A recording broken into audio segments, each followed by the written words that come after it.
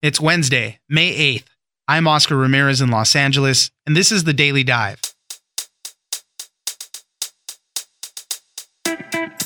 Michael Gargiulo, the so-called Hollywood Ripper, is on trial this week to face 2 murder charges stemming from 2001 and 2008. He is also connected to a 1993 murder in Chicago. All of his victims were young women who lived nearby him. Tarpley Hitt, reporter for the Daily Beast, joins us for who the Hollywood Ripper is and the dramatic court testimony from one of his survivors. Next, the fight between the White House and Democrats in the House continue to escalate. The latest twist in the story is that the White House told former counsel Don McGahn not to comply with a subpoena for documents related to the Mueller investigation. The White House is also refusing to give Democrats the president's tax returns, and Attorney General Barr could be held in contempt of Congress. Daniel Lippman, reporter for Politico, joins us for more. Finally, an interesting case out of Plano, Texas, where a drunk man killed 8 people in 2017.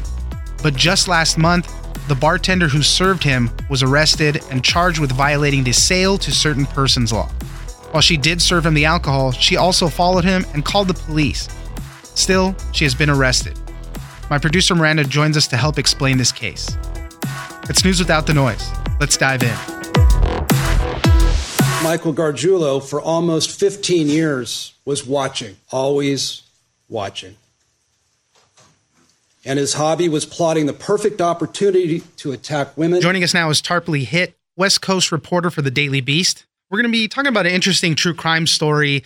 It's that of the Hollywood Ripper. It's currently going to trial right now. There's a guy who's been accused of 3 murders, all dating back to 1993. So he's on trial right now, and there's a few high-profile connections to it. One of his victims was a former girlfriend of actor Ashton Kutcher. It's possible that he might be hitting court to testify in this case. Tell us a little bit about who the Hollywood Ripper is. The Hollywood Ripper is this man named Michael Gargiulo. He's a man in his 40s, an air conditioner repairman, who authorities allege has murdered 3 women, 1 in Chicago, 2 in California, and attempted to murder a 4th woman. His method, roughly, is to enter their house while they're asleep. He usually targets young women that are his neighbors, and then stab them. In a couple of the murders, he's been wearing surgical booties or latex gloves, and then leave them murdered. The trial for Michael Gargiulo just started earlier this week. Some of the most compelling testimony came from one of the survivors to his attacks, a woman by the name of Michelle Murphy. And he, in particular, as you said, he would kind of follow them. They were usually neighbors or lived very close by to him. He would follow them, see exactly what they're doing, and then would strike at night at their homes. For Michelle Murphy, tell us about what happened to her, because she woke up in the middle of the night. He was already on top of her, stabbing her repeatedly. She has some nerve damage. She has a bunch of scars from the attack, obviously. She was able to make it out. Tell us what happened with her. This is back in April of 2008. She's 26. She's living in Santa Monica. She has a roommate. She has a boyfriend of 2 months. They have this big apartment. And she has a neighbor across the alleyway. She has one of those alleyways where you can park your car behind the house. And she has this neighbor across the alleyway, never meets him. Basically, the only interaction that they have is that he drives this white van that says Gus the Plumber. Because at that point, Gargiulo, an air conditioner repairman, had gone into business with a plumbing company. So he was doing the heating and air for a larger business. Murphy probably sees him 10, 15 times just in the driver's seat of his van. They do the, hey, how are you, wave in their backyard, but really never say hi. He's never in their house. They've never spoken or said a word ever. So then in April, Murphy's roommate, Olga, is in Poland visiting family for a wedding. And so she's in this apartment completely alone. And she has a very normal day, goes to work, comes back, exercises, watches TV, goes to bed, and then wakes up with a man straddling her in bed, stabbing her. He's only stabbing her arm, but is stabbing her repeatedly. And she's obviously screaming and struggling and saying, why are you doing this? And he's not answering. So her instinct is to reach up and grab the blade. He's stabbing her with a serrated blade, and she grabs it with both of her bare hands and is struggling while it's obviously cutting her hands. Yeah. And then also pulls her legs up to her chest, kicks him off to the floor, and then once he falls onto the floor, he just runs away. The unfortunate thing is that it was a hot day. she had like a fan on and she left the window open to her room. And that's exactly how he got in. You had been mentioning they'd seen each other through the alleyway. He ripped the screen and got in that way, very quietly, undetected until he was on top of her already.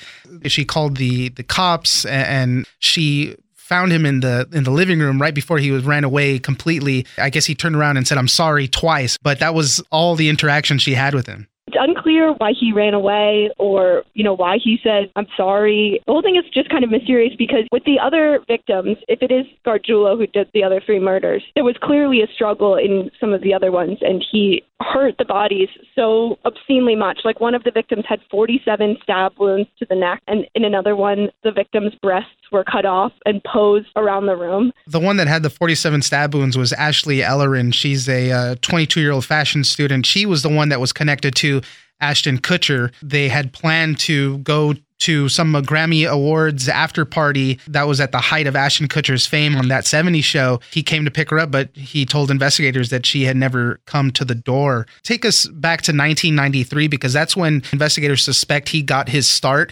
As a matter of fact, when this trial is over in Los Angeles, he's going to be extradited to Illinois to face charges there. So tell us how he got started in 1993.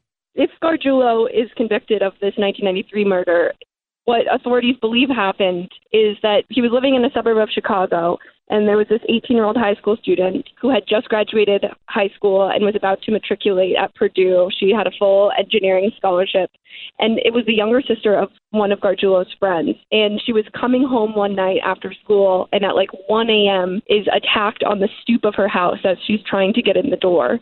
And her father found her there the next morning. Authorities believe that Gargiulo was responsible for this, but he wasn't charged with that murder until years later, after he'd already allegedly killed Ashley Ellerin and a 32-year-old woman in Los Angeles named Maria Bruno.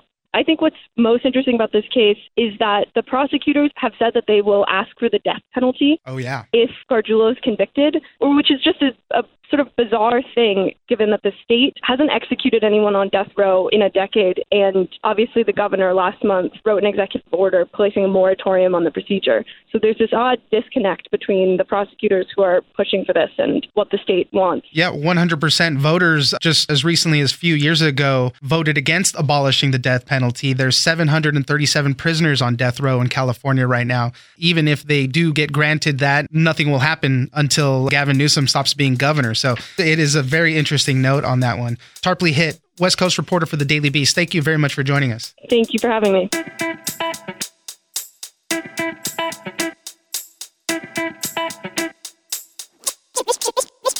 Democrats are so busy attacking the president and trying to undermine his win in 2016 that they can't focus on some of the big problems facing us, like infrastructure, lowering drug prices, making things better for our veterans. Joining us now is Daniel Littman, co-author of the Politico Playbook. Let's talk about this ongoing fight between the White House and Democrats. Since the Mueller report came out, the president claimed victory and total exoneration. Democrats are continuing the investigations. They want more and more out of what came from the Mueller report. So the White House wants this all to be over. Republicans want this all to be over. Democrats want to keep investigating. Daniel, please help us make sense of this whole thing. Just the other day, the White House told Don McGahn to not supply the documents related to the Mueller report that Democrats had subpoenaed. Tell us a little bit about that. What are these documents that they're wanting to get from him? So these are the internal memos he wrote at the time of his tenure in the White House. They were documenting exactly what President Trump ordered Don McGahn to do in terms of interfering with the investigation or trying to fire Mueller and other DOJ officials. And so Democrats want to see the actual original source material, and the White House and McGahn are trying to prevent that from happening. Don McGahn spent more than 30 hours speaking to the special counsel, Robert Mueller's investigators. And as you were saying, some of that stuff that they're really focused on is when the president asked him to have Mr. Mueller dismissed, and later asking Mr. McGahn to deny some of these reports about those conversations. So I know that's one of the big things that they want to get out of it. Republicans want this all to be over. The White House wants this to all be over. Mitch McConnell has said that the Democrats are just angry, that the facts disappointed them. and that the system won't magically undo the 2016 election for them. He says that this whole matter is case closed and urged Democrats to move on. I know Nancy Pelosi has come out pretty strong on that and says the case is not closed. I mean, this is just going to keep going on for a long time. This is a risk for Democrats because they don't want to be seen as relitigating the Mueller investigation when it found or when it charged Trump with no crimes. And so a lot of Democrats are privately saying that, hey, maybe we should talk about health care or transportation or infrastructure or prescription drug pricing instead of this investigation it's not going to lead to Trump's impeachment, most likely. And so Democrats are fearful that they are kind of going over their skis in terms of how much the American people cares about this issue. On what grounds did the White House instruct Don McGahn to not supply those documents? The White House is trying to prevent this from becoming a bigger story, but they also want to keep it in the headlines because they view it as positive for the president and his reelection hopes, because the more people are talking about investigation that didn't lead to charges, then it's easier for them to win in 2020. But they're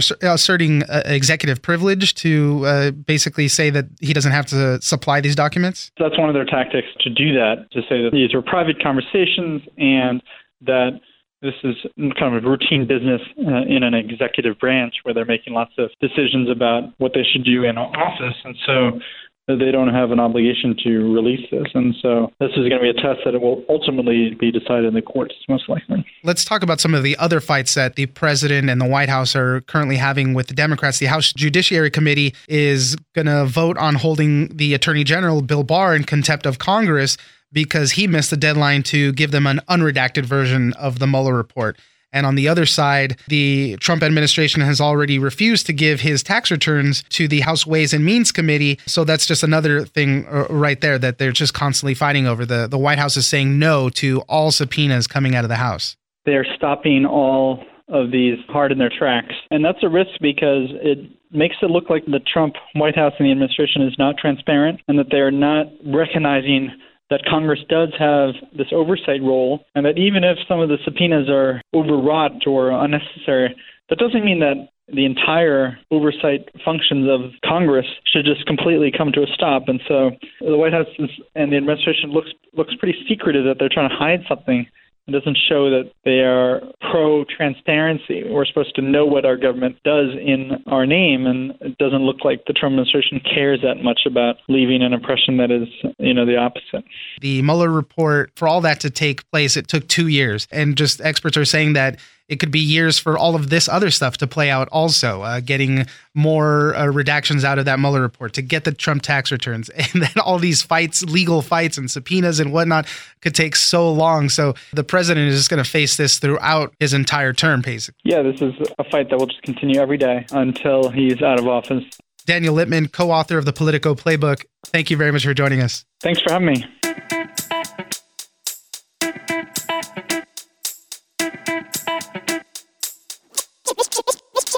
Under this Texas law, a person is guilty of the offense, the sale to certain persons, if he or she negligently sells an alcoholic beverage to a habitual drunk or an intoxicated or an insane person. And this is a misdemeanor. It carries up to a year in jail or a fine of up to $500. Joining me now is my producer, Miranda. We've all heard the stories about how a bartender, it's their responsibility to stop serving somebody when they get too drunk for fear that they might drive and get a car accident, hurt other people. This story is the first time I've actually heard of anybody getting charged with something like this. The story starts in 2017, where a man named Spencer Height went on a shooting spree in Plano, Texas. He got drunk at the local public house in Plano, Texas. It was a bar a few blocks away from his ex-wife's home. Then he stumbled through her door, heavily armed with a pistol, a semi-automatic rifle, and a knife. There he killed 8 people. And later on, he was killed in a shootout with police. But just last month, police arrested and charged Lindsay Glass, who was the bartender who served Height that night.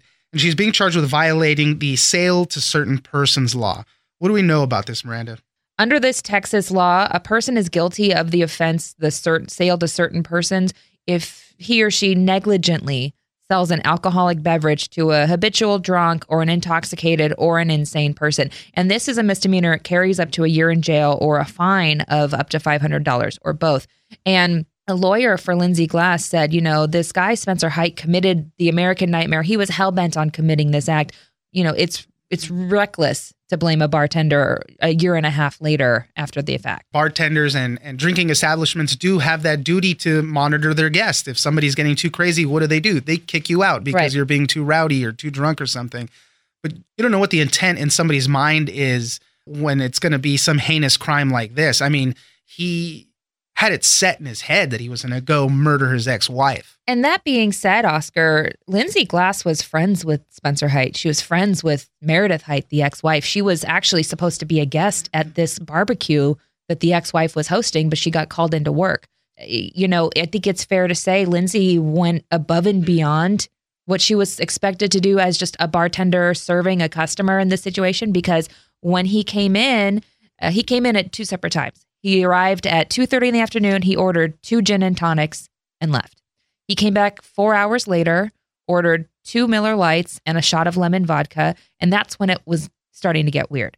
He was spinning a knife on the bar top, saying that he had some dirty work he had to go do. Several people in the bar confronted him.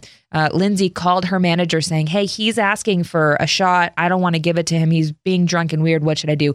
The boss encouraged her to keep serving him.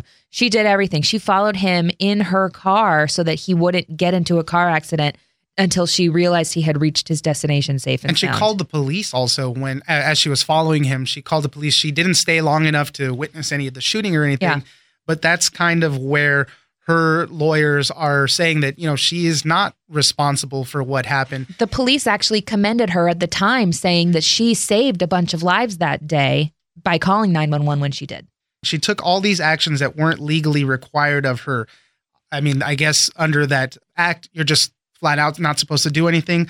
But, she persuaded him not to drive and he didn't listen. She called the owner and asked whether she should call the police. He said not to. And then she followed him home. She even texted another bartender and said, hey, this guy's acting really weird. He's like acting kind of like a psycho. Mm-hmm. That other bartender confronted him outside on the patio of the bar. Yeah, he convinced him, hey, why don't you let me drive you home? Give me your, he also saw a gun, apparently, this other bartender. Give me your gun, give me the knife. I'll drive you home. It's not a big deal. And that's when Spencer Hite said, no, I have to do this. I have to see Meredith tonight. And what I have to do when I see her, I have to be this drunk to do it. But all of this had happened after he was already served the drinks. Yeah. I mean, he had it set in his head that he was going to go do it. They said that he had planned this out very meticulously. He came armed with a .38 caliber handgun. He had an AR-15 rifle and that folding knife. Police discovered rounds of ammunition and binoculars inside of his car. They found another rifle, additional ammunition, and gun accessories at his apartment. He had like 2 ounces of weed. He had a pound of mushrooms in his apartment. So this guy was pretty crazy to begin with. He was ready to go. Yeah, they say that when police showed up to the house after Lindsay Glass called 911 and reported the suspicious behavior, as her lawyer points it out, this was a clear example of if you see something, say something, which she did. Cops showed up. They found 4 bodies out in the front yard off the bat. Inside, he was still actively shooting at people when they arrived, and he was able to take down 4 more people, including his ex-wife. And many of the victims were people who were actually wedding party members that stood up for them when they got married previously. Yeah, many agree that this Texas statute is very rarely applied.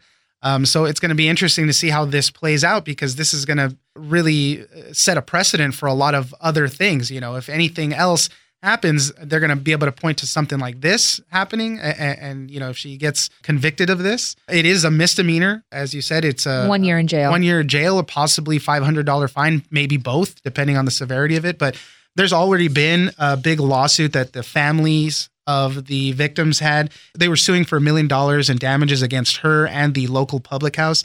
But that civil suit got dropped later on. So. And that's what her lawyers are arguing this arrest is all about, is they want someone to go down for this. They don't have anyone to blame since the actual perpetrator died at the act. So she's the scapegoat for this, essentially.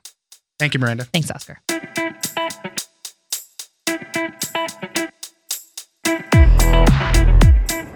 That's it for today. Join us on social media at Daily Dive Pod on Twitter and Daily Dive Podcast on Facebook.